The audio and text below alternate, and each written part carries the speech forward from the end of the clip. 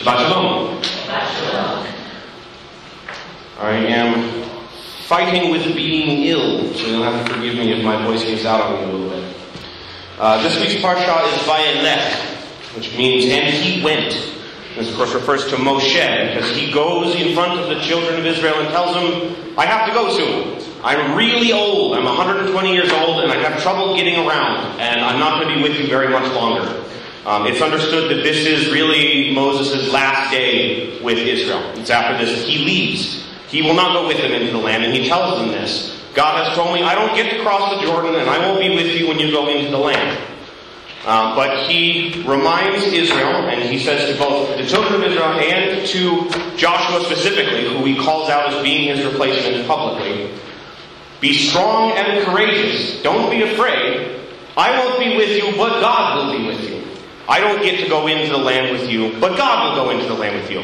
He's going to take care of everything for you. All the people there won't be a problem for you. And even though I'm not there, God will still be with you. So it's going to be okay. Moses also points out that as far as he knows, and God acknowledges this slightly later, we all know you, the children of Israel, are going to forget. We just went through all this rigmarole in the desert, and we were here for 40 years, and I gave you all these words, and you were given all these commandments, and you're going to forget, and you're going to chase after all the gods you see around you, and you're going to chase after the peoples around you. We know it's going to happen. But you need to remember. So what Moses does is he gives them the Torah scroll. Some interpretations say that he writes the whole scroll right now, and some interpretations say he's been writing it for some time, and this is the day that he finishes the scroll. But in any case, he takes that scroll and he gives it to the Levites, and it's supposed to go in the ark, so that there's a physical representation of God's word, so that when they forget and they chase after everything around them, there's God's word present among them that they can see. And every 7 years, God tells them they are supposed to recite the whole Torah. The leader is supposed to recite the whole Torah in front of the entire people, all in one go. And it concludes where God makes a prediction that the children of Israel will turn away. And so God wants not the scroll, but God tells Moses, I have a song that I want you to teach to the people. So that when they try and forget, when they go astray, this song will come to mind, and they will hear and sing this song and remember me and remember what I have done for them and remember all of my commandments. The word Vayelech is related to the word aliyah, to go up. And this is not a very long portion, but there's a couple important things in here, and they're related to this word aliyah. In modern Judaism, this word usually refers to two things.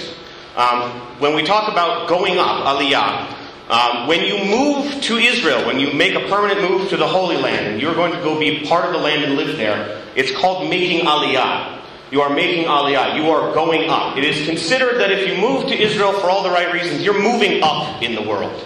Israel, the land, is an elevated place, elevated above the rest of the world by the presence of God. So if you move to Israel, you're going up. You're elevating somewhere. The other way that we use this word aliyah refers to being called to chanting from the Torah. When you go to chant from the Torah, you are given an aliyah. On Shabbat, there are traditionally 7 aliyot. There will be 7 ways this portion is broken up, 7 different pieces.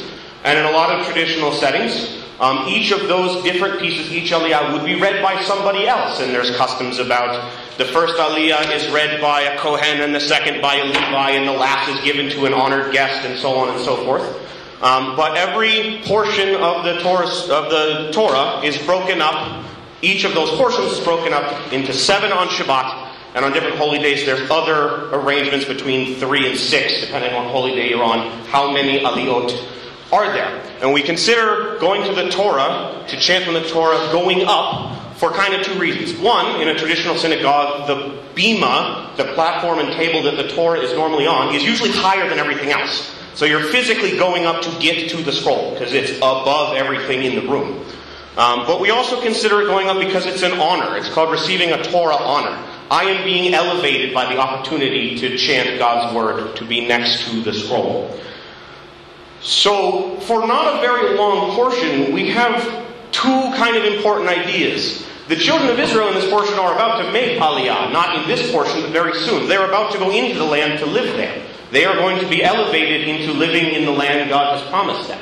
There's also a commandment to have an aliyah. We are supposed to go read the Torah once every 7 years on Sukkot. In the first year of the 7-year cycle, we are commanded to have an aliyah. This is a mitzvah, a commandment. So this idea of going up is very present right now, both in the way that Moses goes up, vayelech, he went, and this idea of going up to read the Torah and going up into the land. I will be chanting the first 2 aliyot, because this is not a very long portion. The first and second aliyah are both only 3 verses long. Normally an aliyah is like 10, 15, 17, a number of verses that covers one section at a time. The first 2 sections of this portion are only 3 each. So I'm doing the first 6 verses, the first and second aliyah.